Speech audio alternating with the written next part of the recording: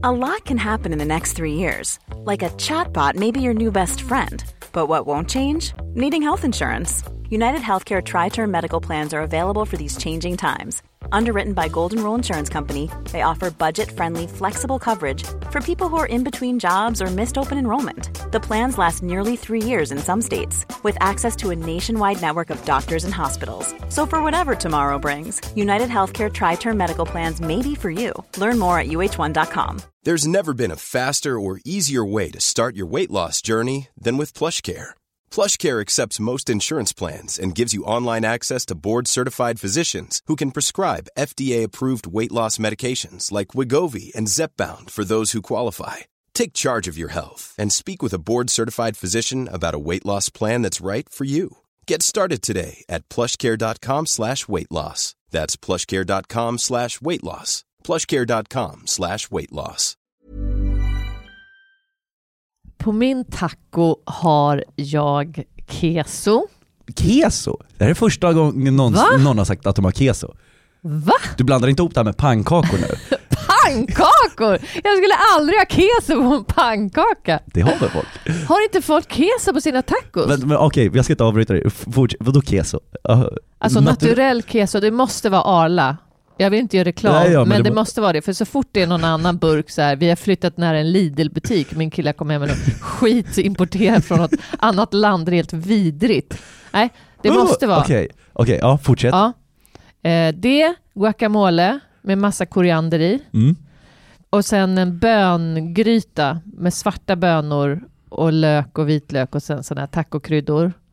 Hemmagjord mix såklart. Eller såklart, det är för att jag är en PK-fitta som är allt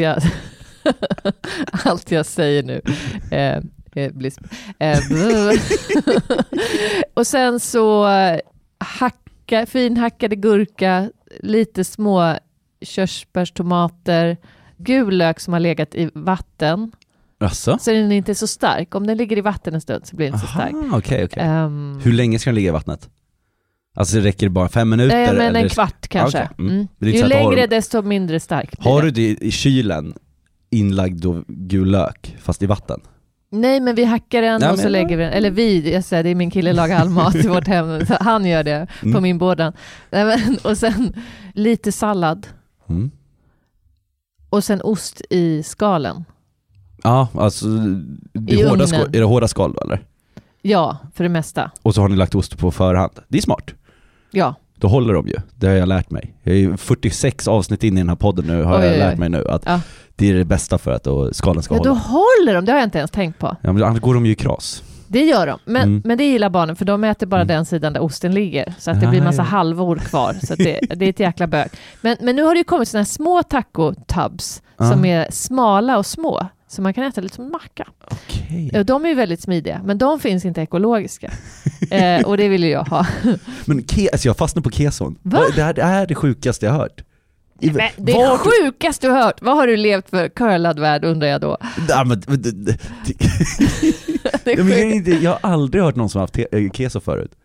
Om det är någon som lyssnar och alltid har keso på tacosen, måste de ju höra av sig till oss. Ja, det måste ni verkligen. Jag vill inte känna mig ensam i det här. Jag anser att Elina här är ju sjuk i huvudet just nu.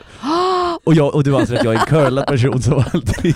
Det roliga är att jag är så krånglig med mat. Alltså jag är helt vidrig att ha som gäst. Men just det här är ju en normal sak. Så att jag liksom, vad jag än kommer säga efter det här nu, så kommer du tycka att jag är helt rubbad. Du, vilket underbart avsnitt vi har framför oss då. It's a pretty good crowd for a Saturday. And the manager gives me a smile, 'cause he knows that it's me they've been coming to see, to forget about life for a while. Elena Dyrje, så är det helt rätt. Inte helt fan! Jag vill göra om det då. Elena Dyrje. Dyrje. Inte Dyrje. Nej. Dyrje. Dyrje med y. Men det är inget y i det. Ja, men det sägs. Nej, vi kör på det, vi sparar det blir roligare. Hej! Hej! Vad kul att få sitta här med dig. Du är i en fruktansvärt stressad period, berättar du alldeles nyss när vi träffades. Ja, det låter negativt, det är ändå positivt. Ja, det är en positivt stressad Ja. period. Berätta varför du är så stressad. Därför att jag har ju börjat spela min show PK-fittan. Extremt hyllad. Ja. Var det väntat? Nej. Nej, Men alltså, att bli recenserad som ståuppkomiker är ju inte så ofta. Nej. Och det är ju läskigt. Det är en kultur, är det? Nej, precis. Men jag är väldigt glad att det var Niklas Wallö från DN som skrev, för att han är ju den som recenserar stand-up mest. Så han borde ju ha lite koll. Ja, men det är, I landsortstidningar kan det ju ibland bara vara någon som inte går så ofta. Och så. Men ja, den håller du på med nu? Jag håller på med den och jag håller på med den. Ja, men det går jättebra. Hur många gånger har du kört nu? Jag har kört 6 gånger. Ja. Har du varit rakt igenom kanon? Ja, eller vad ska man säga? Ja, det har det. Oh ja. Men det har gått jättebra. För grejen är ju så här, du är ju i grunden är du ju så här, teater och skådespelare, eller hur? Och sen har du börjat med stand-up efter det. Ja. Men kan du inte berätta, när började ditt skådespeleri? Det började redan när jag gick i 3:an. Då gjorde jag min debutpjäs Fina damer på Kanarieöarna och låg i bikini för hela klassen och raggade på den snyggaste killen i klassen. Det var enda sättet att få lite uppmärksamhet av honom. Det är att han fick vara statist i vår pjäs. Och att det var rimligt att ha liksom bikini på sig i skolan. Då, liksom. En liten plyschbikini, så här brun, 70-tal. Ja. Nej men sen så spelade jag teater hela tiden. Och så bestämde jag mig kanske i 9:an för att bli skådis. Sen så har jag bara sen gick jag massa teaterskolor i Sverige och London och sen började jag med stand-up när jag var typ 32. Okej, varför började du med stand-up? För att jag fick en betald kurs av Arbetsförmedlingen för Babben Larsson. Okej. Men vadå, den bara råkade komma, eller var det? Jag gick en kurs som hette marknadsföring för scenkonstnärer. Och då fick vi lite så här vidareutbildning eller så här fortbildningskurser utöver den. Och då hade de pengar kvar. Alltså det här är en sån absurd historia. Man tror inte att det hände. Men det var så. Innan året var slut så hade de pengar kvar i potten som måste ut. Annars försvinner de efter året. Ja, men så kan det ju vara ibland. Och då ringde de mig och sa, vi har pengar kvar. Vi har en kurs i stand-up för Babben. Vi har en kurs i sång. Vi tycker du ska gå den här för Babben, Elina. Ja, då var det verkligen att du bara blev, här får du liksom. Ja, och jag fick ju betalt från Försäkringskassan för att gå den. Så jag var, okej, men då... Jag tvekade lite och jag sa faktiskt, det första jag sa till Babben var att jag vill inte bli ståuppare. Jag vill bara lära mig mer om humor, för jag hade redan jobbat så mycket med humor och gjort sketcher och grejer. Så, men det var bara jag som blev det på den där kursen. Men vad kul. Ja. Men då hade du liksom sen minus ambition att bli ståuppkomiker. Men hur var det då på kursen då? Hur kändes det när du var klar med kursen? Var det fortfarande, nu ska jag inte bli komiker? Nej, för då sa ju Babben, du ska ut på klubben nu, prova. Så då tänkte jag, okej, jag gör det då. Och sen så gjorde jag det. Körde 2 minuter tror jag, första gången. Och sen hade de den här Bangkok Comedy-tävlingen då. Så då anmälde jag mig till den. Jag och min kompis. Vi var ju 2 faktiskt från kursen som började. Men det var ju bara jag som fortsatte sen. Så då anmälde vi oss till Bangkok Comedy och så vann jag den. Du vann den? Ja, så då var Vilket år var detta? 2009 tror jag. Jag tror jag fick den av Aron eller Messiah. Aron. Flam, tror jag. Att du vann den före honom? Jag tror han gav mig den med gummihandskar för han tyckte det var så jävla äcklig. Ja, är det inte en uppstoppad tjäder? Sprayad i guld. Ja, det är många jag intervjuat i den här podden som har varit med i den här tävlingen. Ja. Några som har vunnit den, så man har hört den här tjädern har varit lite överallt. Precis, och bara vet att den har varit hos Aron. Nej, jag skojar. Men då vann du den i alla fall. Ja, men jag vann den och då gick det liksom så fort. Ja.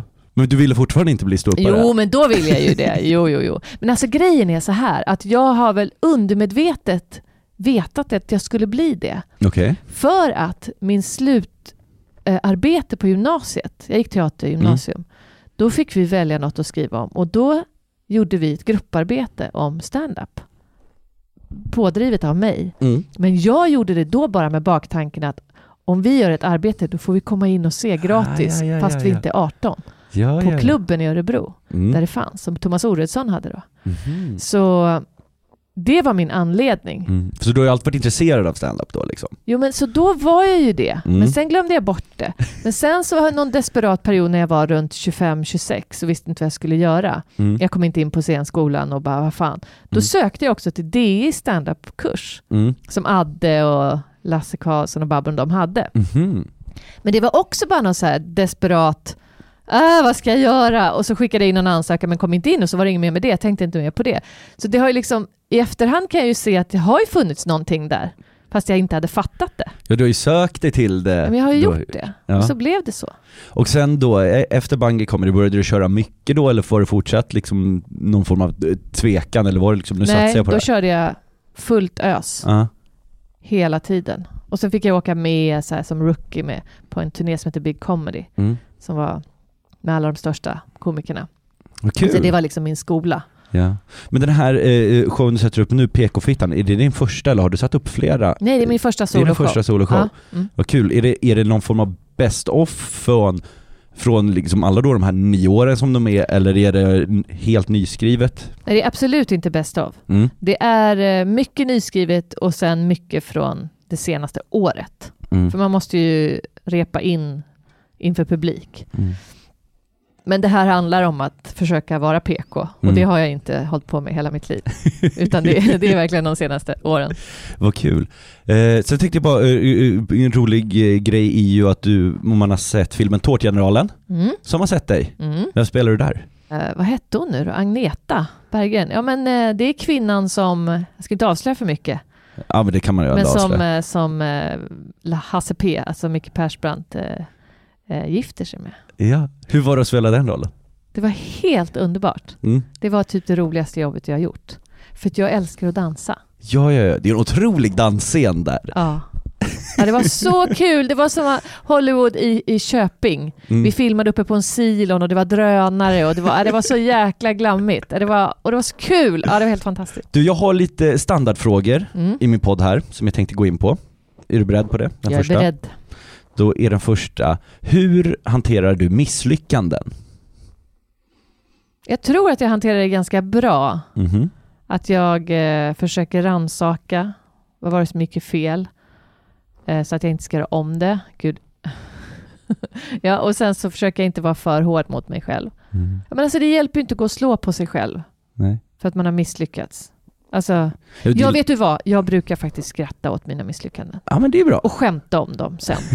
Ja, men faktiskt. Jag har gjort till exempel några provfilmningar som har varit katastrofala. Det måste ju vara det värsta man kan göra. Ja, och då är det lätt att känna efteråt, är jag dum i huvudet? Men så efterhand så bara, jag får skratta åt det. Herregud, men provfilmningar, det är jätteintressant. Kan du berätta om någon provfilmning?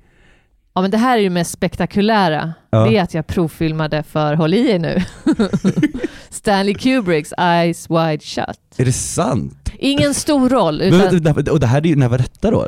Det här var när jag bodde i London, när jag var 20. Och då hade de så här, kom och gör auditions, eller? Nej, men jag var ju redan där och gjorde lite så här skådisjobb och försökte hanka mig fram som modell och det gick så där. Så då ringde någon agentur och frågade om jag ville provspela för statistroll. Men det var ändå provspelning för en statistroll. Och då sa de, du ska bara mingla runt på en fest i en... Jag tror jag pratat om det här i en annan podd, kom jag på. Ja, men det gör väl ingenting. Men det har jag faktiskt. Men det gör väl ingenting? Nej, okej. Ja, jag ber om ursäkt ni som lyssnar på Batras podd och den här nu. Bara, men kan du komma med något nytt? De får hoppa över det här. Man kan klicka på så här hoppa fram-knapp. Men i alla fall, då sa de att jag skulle mingla runt bara i några genomskinliga klänningar på en fest bara. Men så hade min kompis haft en liten monolog för mig kvällen innan. Ja, hon liksom spelade så här överklassdam som gick och minglade på någon fest. Hon hade varit så jävla rolig. Hon hade haft en liten enmansshow för mig i en soffa. Och jag kunde inte riktigt släppa den där scenen som hon hade gjort. Sen när jag kommer in på provfilmningen och jag står där i trosor. Ja, men det är otroligt. Det är så naket och jobbigt. Men skulle du haft det även i filmen sen? Eller tycker de så här, de ska se vem? Om man ser på filmen sen så knullar statisterna med varandra. Det var inte riktigt det de sa till mig. Dessutom har alla silikonpattar så jag hade aldrig fått den där rollen. Men det visste jag inte då. Visste du vad det var för film?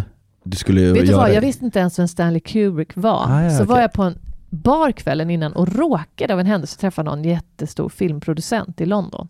Så sa jag så här, they called me regarding this Stanley Kubrick, I don't know. Så han bara tittade på mig, han bara, if Stanley Kubrick calls, you're going. Jag bara, jaha, okej. För jag tvekade. Men jag freakar loss där på den där provfilmningen. Jag står där i trosor och började så här överdrivet spela hallå och låtsas. Han bara, jag skulle stå och dricka ett glas och mingla lite, men jag började så här hallå, vinka runt och bara I'm here, du vet så här totalt så jävla överspelad och statist dessutom. Det var inte ens en roll. Du skulle inte ha någon röst eller du skulle inte prata. Nej. Det är så dumt. Men det var så sjukt för att jag hade fastnat i min kompis monolog. Men blev det den här då? Next? Eller vad sa de till? Nej, han var jättetrevlig. Han var det. Thank you. Don't call us, we call you. Kul. Usch. Men det är i alla fall, de misstagen har jag hanterat genom att skratta åt det nu. Ja, men det tycker jag är rätt. Har du någonsin funderat på att sluta med det du håller på med? Jo, men jag hade en liten dipp för 2 år sedan faktiskt. När jag kände att... eller så här, faktum är att jag kände mig så inte med i gänget, så här, i branschen. Jag hade en period när jag kände mig så otroligt utanför. Jag hade hamnat på lite gig som var ingen kul stämning. När jag började med stand-up så var det så himla mycket så här gemenskap. Alla klappade varandra på ryggen och stöttade och så här. Och det har blivit så mycket grupperingar nu. Så då var jag en period för några år sedan när jag kände att jag inte visste var jag hörde hemma. Fick jag vara med? Jag ville vara med, jag fick inte vara med. Ibland var jag med, ibland inte. Och kände mig lite osynlig så där. Inte på scenen, för det gick inte dåligt. Men det är så mycket, så mycket andra mer, liksom, runt omkring. Och så då hade jag haft 3-4 gig när jag tyckte det var så jobbigt rent privat. Så där, i logerna. Så då jag bara grät och ringde Babben och bara, jag orkar inte hålla på med det här längre. Jag vill bara vara med så här snälla människor som är intresserade som man kan prata med. Men hur långt kommen blev du i de tankarna då? Blev det liksom att... Nej, men jag var helt knäckt några veckor, men sen så trillade ju giggen in och jag kunde inte tacka nej, och men då började jag stålsätta mig istället. Jag tänkte okej, jag bygger en mur runt mig så att ingen kan, så bryr jag mig inte om några förutom de jag verkligen tycker om och så. Men det är inte heller jag, för att jag är inte så. Jag är ju väldigt intresserad av andra människor. Jag gillar att snacka och så här. Men det gick över sen. Fast det handlade ju mest om mig, att jag fick så här, strunta i alla andra faktiskt. Du fick bilda din egen gruppering. Ja, med dig själv. Grupp. ja, men så det gick över. Men det var en kris. Då, det är nog enda gången jag på riktigt funderade på så här, jag orkar inte hålla på med det här om det ska vara så här kallt. Ja, men jag tror nog det är nog ändå någonting som många går igenom, alltså i den här branschen, för just som du säger, det är mycket grupperingar, det är så mycket mer än att bara stå på en scen liksom. Ja. Så, men det är ju skönt att höra att det kom bra ur den perioden liksom. Precis. För det är nog många som har slutat och inte kommer tillbaka. Väldigt många. Men det är också väldigt många som känner sig ensamma. Nästan 95% skulle jag vilja säga. Om man pratar med en så är nästan alla lite så här, jag vet inte var jag hör hemma. Det är så konstigt. Det är som i skolan när man var liten, att man tror att alla tillhör olika gäng och så här. Men, ja. Nästa fråga är: vilket är ditt värsta ögonblick hittills i karriären som inte är kopplat till ett gig? Okej, det värsta karriär, eller inte värsta jag gjort karriär, eller det här är inte ens karriär. Det här är desperat behov av pengar. Okej. Så... Vad är det som har hänt? Ska jag verkligen prata om det här igen? Ja, men så här, jag har ju varit sällskapsdam i Tokyo. Vad innebär att vara sällskapsdam? Det här pratar jag om i PK-fittan faktiskt. Fast då är det inte jag som pratar om det, då är det min grann. Det är att det är den gamla traditionen av geishor i Japan, där japanska kvinnor serverar män. Från början var det te, men nu är det så här sällskapsdamsklubbar, man serverar dem whisky och sjunger karaoke så här, istället för så att de ska ha någon att prata med. Okej. Ja. Sen finns det ju mycket extremare fall med prostitution och striptease och alla möjliga saker. Men är det liksom så här, går det runt och så liksom då att någon köper dig som har dig för kvällen och serverar, eller går du bara runt på de här klubbarna som en servitris? Nej, alltså i Japan så var det så att man jobbade där, så kom det in businessmän och så satt man och pratade med dem och drack te. Och så frågar de så här: do you have flea sex in Sweden? Och så svarar man yes. No, we have organized sex in Sweden. It's called konfirmationsläger. Men sen var du i London? Ja, men så var jag i London. Då var jag så desperat på pengar. Och då hade jag en kompis som hade jobbat som sällskapsdam i Japan som sa till mig, men kom och jobba här i London med samma sak. Det är lika bra, det är ännu bättre än i Japan. Det är jättebra. Och där jag jobbade i Japan så var det väldigt oskyldigt. Alltså jag gjorde ingenting. Men det låter inte så farligt när du sa att man går runt och bara sitter och pratar och serverar en whisky. Ja, det är, men precis. Men jag gissar att det liksom dyker upp en och annan sexuell invit från de här äckliga businessmännen. Absolut. Det gjorde det inte för att jag fick ju sparken efter 4 dagar i Japan så att jag hann inte komma så långt. Men i London då så bestämde jag mig för att gå till det här stället och för att jag behövde bara lite pengar så jag kunde vara kvar i London 2 veckor till. Sen skulle jag åka hem till Sverige igen. Men så då håller vi på att skämta, jag och min kompis bara, vi sätter på så här jätteporriga kläder och sminkar oss jättemycket, vi ska se riktigt så här slottigt ut. Och så går vi dit och sen så visar det sig att det är ju inte bara en vanlig liksom sällskapsdamsklubb. Nej. Utan det kommer in en klient, en japansk man. Och då sitter vi där tjejer. Hur många är ni? Vi är typ 5. Ja. Och då ska han välja en av oss. Så han går och tittar och sen han som har klubben berättar lite. Ja, hon har gjort det och det och pekar på mig. Hon har bott i Japan och lite så här. Så sitter jag där och bara, men gud, det här känns helt sjukt. Nu är det en man som ska välja här. Jag känner mig som en prostituerad. Herregud. Bara, ja. Ja, eller nej, det är inte så konstigt kanske. Så blev jag vald då att få sitta och prata med honom. Så då skulle jag dela på en flaska champagne med honom. Men då låtsades man bara dricka. Och sen så när han tittade bort så typ slängde man det i blomkrukan bakom. Var det standard eller var det du som gjorde så? Nej, det var standard. Okay, ja. Det hade jag hört talas om att man gjorde. Så då sitter jag där och pratar med honom. Och sen så säger han så här. You want to go somewhere else? Typ hem till mig. Och jag bara, han tror att jag är en hora. Jag bara, det här är helt sjukt. Så bara, nej Elena, det är inte helt sjukt. För att du är på en sällskapsdag i London. Så det är klart att han tror det. Liksom. Och det är inget fel att vara det här, PK-fittan här. Nej, det är inget fel. Men det var fel för mig. Så jag bara, men då hade jag lärt mig att då skulle man säga så här, nej, men du får gärna betala min taxi hem för att få lite extra pengar. Okej, ja. Så då sa jag det. Och så slapp jag honom. Var det en stolt stund i ditt liv? Det var verkligen en stolt stund i mitt liv. Nej, men det var ju det värsta jobb jag har gjort. Men du fick betalt och kunde stanna i London i 2 veckor? Jag fick 30 pund tror jag för den kvällen. Vi var tvungna att gå tillbaka kvällen efter för att få betalt för kvällen innan. Ja, det var cash i hand gissar jag. Ja, det var ju det. Kan man gissa. Så att jag tror jag fick 50 pund totalt. Men det här är misslyckade som man får skoja om nu i efterhand. Ja, men precis. Ja, men sen blev jag feminist och så fick jag på mig könsglasögonen och insåg att det här var ju inte så fräscht. Men alltså, jag klarade mig ju bra. Ja.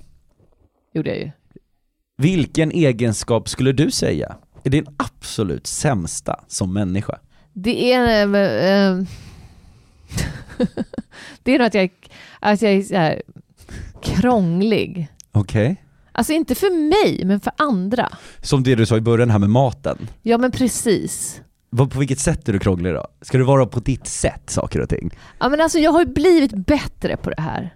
Men om man skulle fråga mina föräldrar och min äldsta syster så skulle de bara, för att du är så jäkla jobbig med vad du ska ha för mat och hur det ska vara. Att det inte får vara besprutat och att det ska, du äter inte mjölk och att det är så mycket grejer. Det är liksom...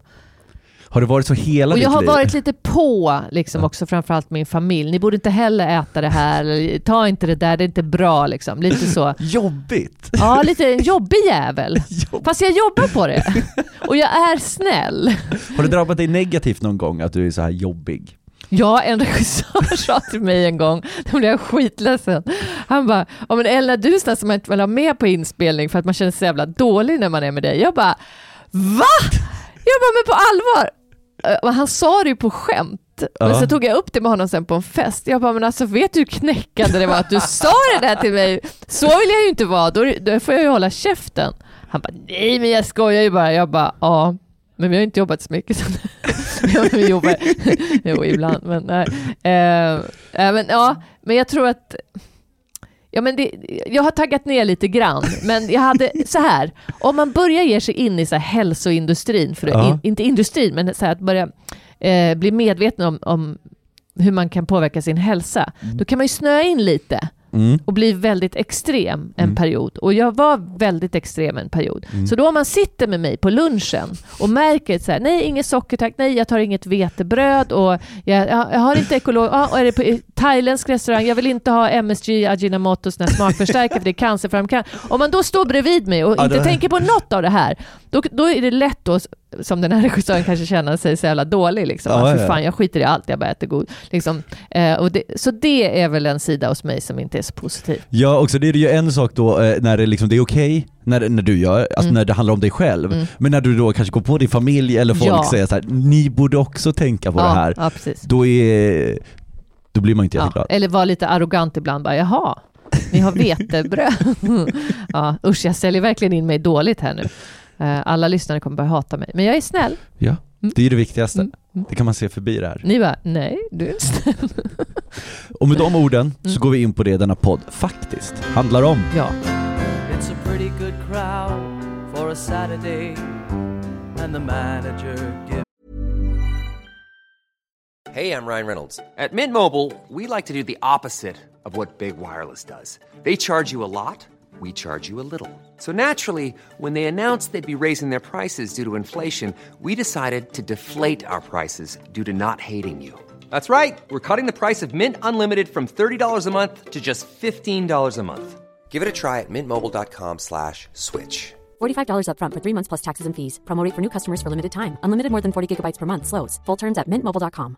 Even on a budget, quality is non-negotiable. That's why Quince is the place to score high-end essentials at 50 to 80% less than similar brands. Get your hands on buttery soft cashmere sweaters from just $60, Italian leather jackets, and so much more.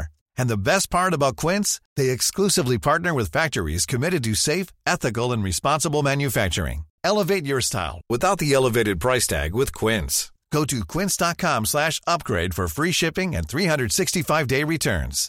Hiring for your small business? If you're not looking for professionals on LinkedIn, you're looking in the wrong place. That's like looking for your car keys in a fish tank.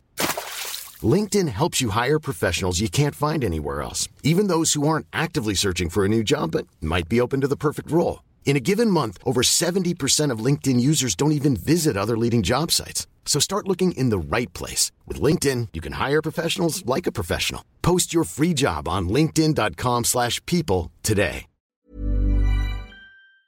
Gives me a smile, 'cause he knows that it's me they've been coming to see, to forget about life for a while. Då säger vi så här, kära Elina, nu ska du få berätta för mig om gånger det har gått lite sämre för dig än annars. Jag måste ta ett djupt andetag. Det är det bästa jag vet. Mitt värsta stand-up-gig, det är för ungefär 4-5 år sedan. Så var jag gravid. Höggravid? Eller bara lite gravid? Nej, men så här 3:e månaden. Vilket betyder du mår inte bra om man heter Elina Dyrje.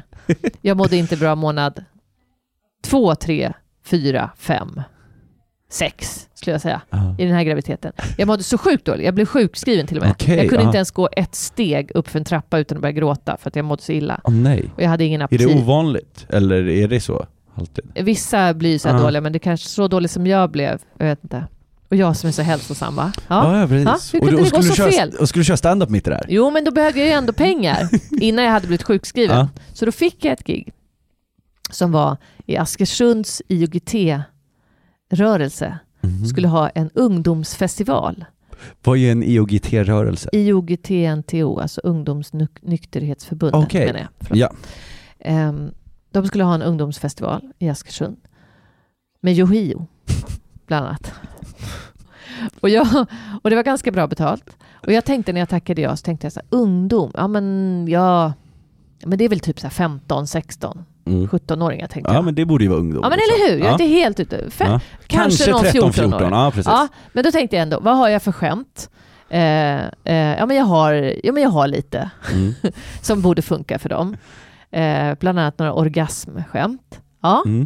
Jättebra.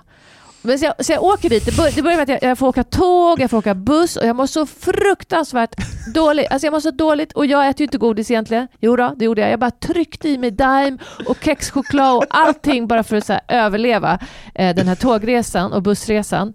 Och så kommer jag fram och det är höst och, det är bara, och så ser jag kön till den här idrottshallen i Askersund. Och det är bara barn. Det är bara barn och vuxna. Men alltså hur små barn? Jag snackar vi 8-åringar? Ja. Åh herregud. Och jag bara, nej, men jag får panik. Så jag går in och jag bara, ursäkta, träffar arrangören. Jag bara, alltså, var det inte ungdomsfestival? Det är ju jättesvårt att köra stand-up för barn. Ja, det är det värsta som finns. Det går nästan inte. Ja. Eller jag har inga skämt till barn. Det är ingenting för barn. Men det är inte lite märkligt att det är något form av nykterhetsförbund så kommer dit 8-åringar? Jo, men jag frågade, jag tror det skulle vara en ungdomsfestival. Eller jag bara, jag trodde det skulle vara typ så jag lät. Hon bara, ja men vi sålde inte så bra så vi sänkte åldersgränsen till lite mindre. Jag bara, ja men vad kul. Tack för infon. Mm. Så jag kommer in i den här omklädningsrumslåsen och bara våndas. Jag bara, hur fan ska jag lösa det här? Jag går in och tittar på scenen, då är det en stor scen och så är det kravallstaket för att Yohio ska ju vara där. Och sen är det en hoppborg lite längre bak. Och det är inte jättemycket folk.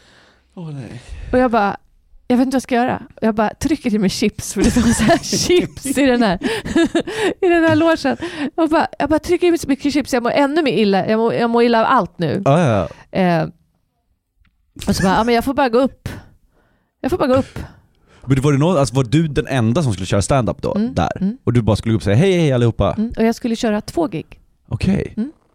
Så jag går alltså upp och kör 15 minuter.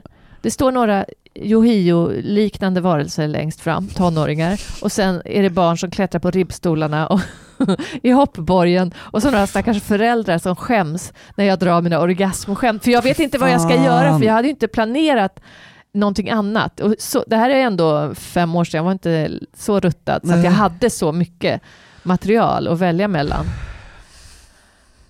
Det är så hemskt. Och det är ingen som lyssnar. Och jag ser någon förälder som bara tittar bort för att de skäms. Och jag står där. Men det värsta var ju att jag visste att nu är snart mina 15 minuter kvar. Slut. Men jag ska gå upp igen. Jag ska gå upp igen. Det var alltså så är det hemskt. någon form av respons? Är det något skratt? Eller står du verkligen bara och håller en monolog och alla står och tittar? Ja, alltså, efter pausen så går jag upp och så tänker jag okej, jag gör någon rutin som jag hade testat typ en gång. Som var så här, gissa mitt inre djur.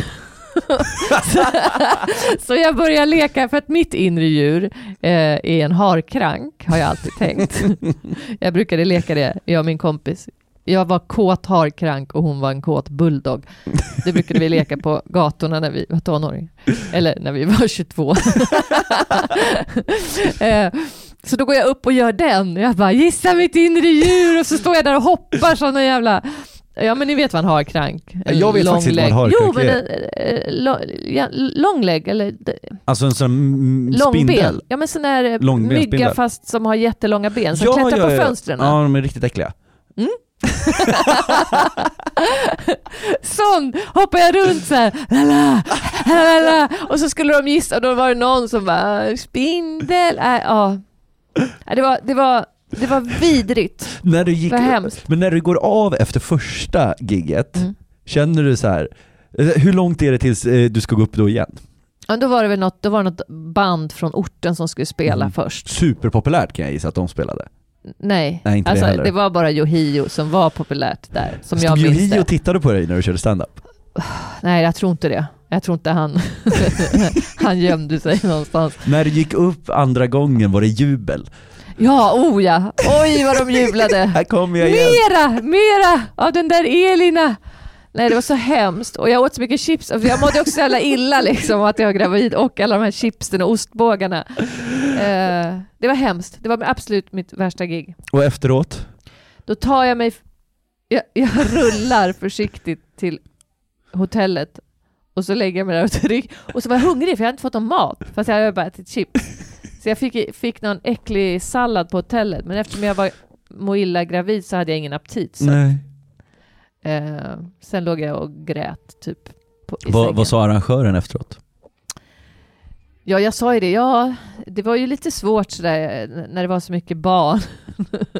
Hon bara, men det gick ju ganska bra. Ja, men, typ, hon var väl snäll liksom. Jag fick betalt i alla fall. Ja, men det är ju det viktigaste i det läget då. Ja. Att det löser sig. Vad kul, det var jätteroligt. Nej, det var det inte. Jo, men det är roligt så här, så här i efterhand. Ja, herregud. Har du... jag gjorde faktiskt, jag ska berätta om en annan. Den är inte lika rolig, men det var samma period så fick jag ett gig på The White Horse, en pub som ligger i, fan, det här borde jag ha googlat upp. Ja, men den ligger någonstans. Nej, jag vill gärna hänga ut dem nämligen. Ja, okej. White Horse, vi googlar upp det.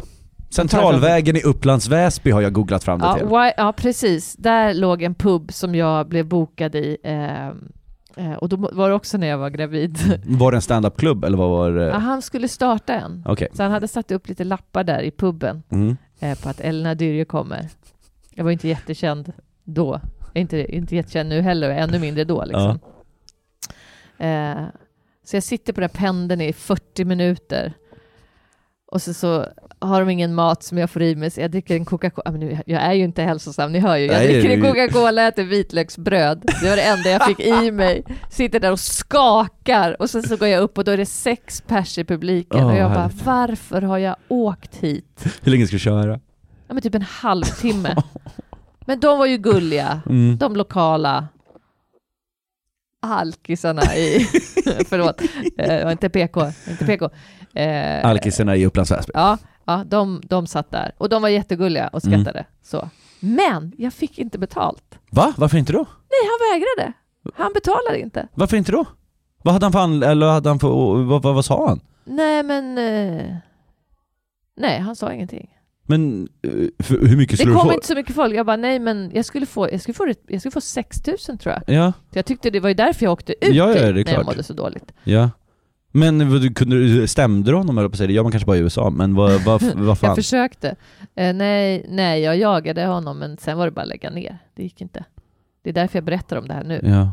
Är han fortfarande, har han någonting med stand-up att göra? Nej, mannen? det tror jag absolut inte. Nej. Det var en jag tänkte så vi kan hänga ut honom totalt. Nej, precis. Men det var jäkligt dåligt. Och då, det är fruktansvärt faktiskt. Och att sitta sen 40 minuter hem och sen liksom inte få pengarna. Fick du betala för kolan på plats också? Nej. Fy fasiken. Ja. Men jag ska berätta om ett annat gig. Ja. Det här är ingen stand-up-gig. Nej. Utan som skådespelare har jag ju gjort mängder av konstiga gig under perioder mellan jobb för att få in pengar. Okej. Liksom, så då är det ju inte, då är det inte klassiska skådespelarroller. Nej, inte så här på en teater eller på film. Nej. Utan så här, vi behöver 5 skådespelare till ett konstprojekt på Konstfack. Du får 1500 spänn. Så här, jag bara, jag var på audition till och med. Prov. Ja. Så det var ju seriöst. Men de sa inte riktigt vad det var. Och det förstod man ju sen. Att det var ett konstprojekt där jag tror vi var 7 stycken skådespelare som skulle hålla ett föredrag. Så vi hade fått ett långt manus som vi fick ha på scen i föreläsningssalen med jättesvår text. Jag förstod nästan ingenting av vad jag sa. Jag tror det var på engelska också. Hade ni repat detta eller var det liksom så här upp och kör? Nej, vi hade valt ut 6 olika, eller vad vi nu var, typer. Så en gammal gubbe, en äldre dam och jag var lite yngre och så. Lite olika. Och då sitter alla på föreläsningen och så är vi presenterade som experter då. Så då går den första upp och jag var typ på plats 4. Där. Den första går upp och drar hela det här föredraget och folk sitter där artigt och lyssnar och det filmas så här. Okej.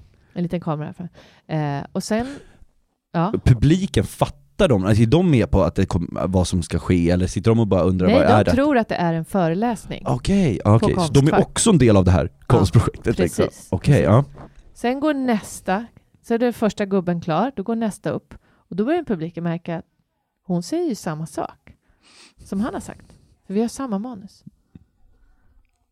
Så hon drar allting och då börjar de skruva lite på sig så här. Och sen tredje, samma manus. Då börjar folk gå ut. Ja. Fler och fler går ut. Och när det är min tur, då är det typ 5 pers kvar. Och jag står där bara, vad gör? För jag visste ju inte ens om att det var vad det var. Nej. Jag trodde ju, jag hade ingen aning. Det var så himla konstigt allting. Det slutar med att det är typ 3 pers kvar. En går fram, drar ner brallorna och visar röven för kameran och går ut därifrån. Är ni publiken? Ja. Och sen blev det här då en konstfilm som visades på någon utställning. Men vad gick det ut på för att se att för att se hur människor reagerar i en udda situation? Ja, jag tror att det gick ut på, det var lite konstigt, jag fick ju inte ens veta, ja men snacka om att bara göra saker utan att veta vad jag gör. Nej, men jag tror att det kanske handlar om att se hur långt kan man lura en publik, hur mycket kan en publik eller studenter bara acceptera innan de reagerar och bara, det här tänker inte jag ta. Det var ju bara jättekonstiga saker. Det låter lite så här Ruben Östlundskt lite typ så här. Ja, kanske det. Ja. Men hur långt var föredraget du höll? Alltså snackar vi att det var 4 minuter eller stod du en kvart på scenen och pratade? En kvart. Det är otroligt. Otroligt långt. Fick du betalt? Ja, men typ 1500 spänn. Och så finns det på film någonstans. Har du sett den filmen? Nej, jag har inte det, för jag kunde inte gå dit då. Gud vad verkligt. Ja, men så mycket sådana konstiga jobb. Du, har du någonting mer gig eller ska vi runda av? Nej, men en sak som jag tänkte jag kunde prata om. Det är det här när man har hållit på med stand-up så 1-2 år. Då är det väldigt lätt att få hybris. Och tro, bara för att man har lyckats få så här Big Ben och skratta. Så bara, jag kan det här. Så bara, ja, kanske inte alla situationer. Nej. Så då hade min kompis, hon bara, men vi ska ha företagsfest. Vi tänkte boka in en komiker. Vad tror du om den här eller den? Och jag blev så här sårad. Jag bara, men varför frågar du inte mig? Jag kan ju stand-up. Jag kan ju. Så jag lyckades övertala henne att hon skulle boka mig på mitt första företagsgig. Aj. Och jag hade bara hållit på 1 år tror jag. Och det är jobbigt också där också när det är en kompis och den personens företag liksom. Ja. Så det är inte så att du åker till Östersund och sen ser du alla de där människorna igen. Det här är ändå liksom en människa du känner. Precis. Och det här är på en sån här fancy bar på Östermalm. Det är jätteflera 100 personer. Det är mingel med snittar i råbiff och bubbel liksom. Och jag ska köra bara typ 7 minuter. Det är ju inte så mycket. Men när man är ny så är det ganska mycket. Ja, det är... Och så hör jag hur först vdn börjar prata och är ganska tråkig. Och då hör jag redan då hur så här sorlet längst bak i lokalen börjar så här börjar prata där nere. Och sen så går det upp någon och de ska dela ut något pris och det är någon som vinner någon sån här semla eller vad det är som står och trycker i sig längst fram i scenen sen. Och sen är det min tur och då har liksom sorlet kommit så här nästan ända fram. Det är 0 fokus på scenen. Det är 0 fokus. Jag tror att det är arrangören, min kompis och typ vdn och några stackare längst fram som är tvingade att titta på mig. Sen är det bara fest där bakom. Men det var ändå en aha-upplevelse. Det var så här, okej, kom ner på jorden Elina. Du kan inte ta alla gig, för du har ingen aning om hur jag skulle hantera det. Ja, men verkligen. Men liksom jag kan ju gissa då att det inte var ett kanongig. Nej, det var inte ett jättekanongig. Första erfarenheten av hur lång tid tog det innan du tog ett företagsgig efter det? Ja, det tog nog ganska lång tid. Ja, men då lärde du dig av ditt tidiga misstag. Ja, det gjorde jag verkligen. Men den där hybrisen i början, den är härlig på ett sätt också. Ja. Man är lite ovetad, man är lite så här dumglad. Så här, jag klarar vad som helst. Jag kan. Boka mig. Du Elina, det här var ju väldigt trevligt att sitta och prata med dig. Ja, men väldigt trevligt. Vill du göra reklam för någonting innan vi avslutar nu? Ja, jag vill att ni alla ska komma på PK-fittan såklart. Ja. 6 november eller 1 december på Södra Teatern. Eller i Göteborg eller Uppsala. Gå in på www.pkfittan.se. Då hittar man alla biljetter. Man kan även följa Elina på sociala medier. Där heter du? Elina Dyrje. Bra, söker man på det. Och mig kan man följa på Instagram. Jag heter Niklas Runsten. Du har lyssnat på mina värsta gig och vi hörs igen nästa vecka. Puss och kram! It's a pretty good crowd for a Saturday, and the manager gives me a smile, 'cause he knows that it's me they've been coming to see, to forget about life for a while.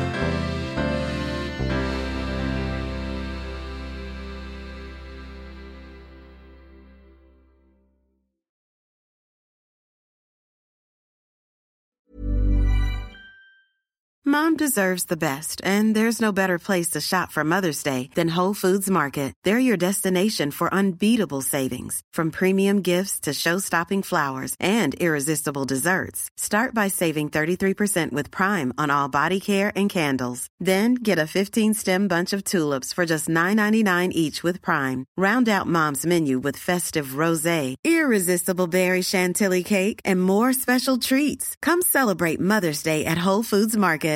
Imagine the softest sheets you've ever felt. Now imagine them getting even softer over time. That's what you'll feel with Boll & Branch's organic cotton sheets. In a recent customer survey, 96% replied that Boll & Branch sheets get softer with every wash. Start getting your best night's sleep in these sheets that get softer and softer for years to come. Try their sheets with a 30-night guarantee. Plus, get 15% off your first order at bollandbranch.com. Code BUTTERY. Exclusions apply. See site for details.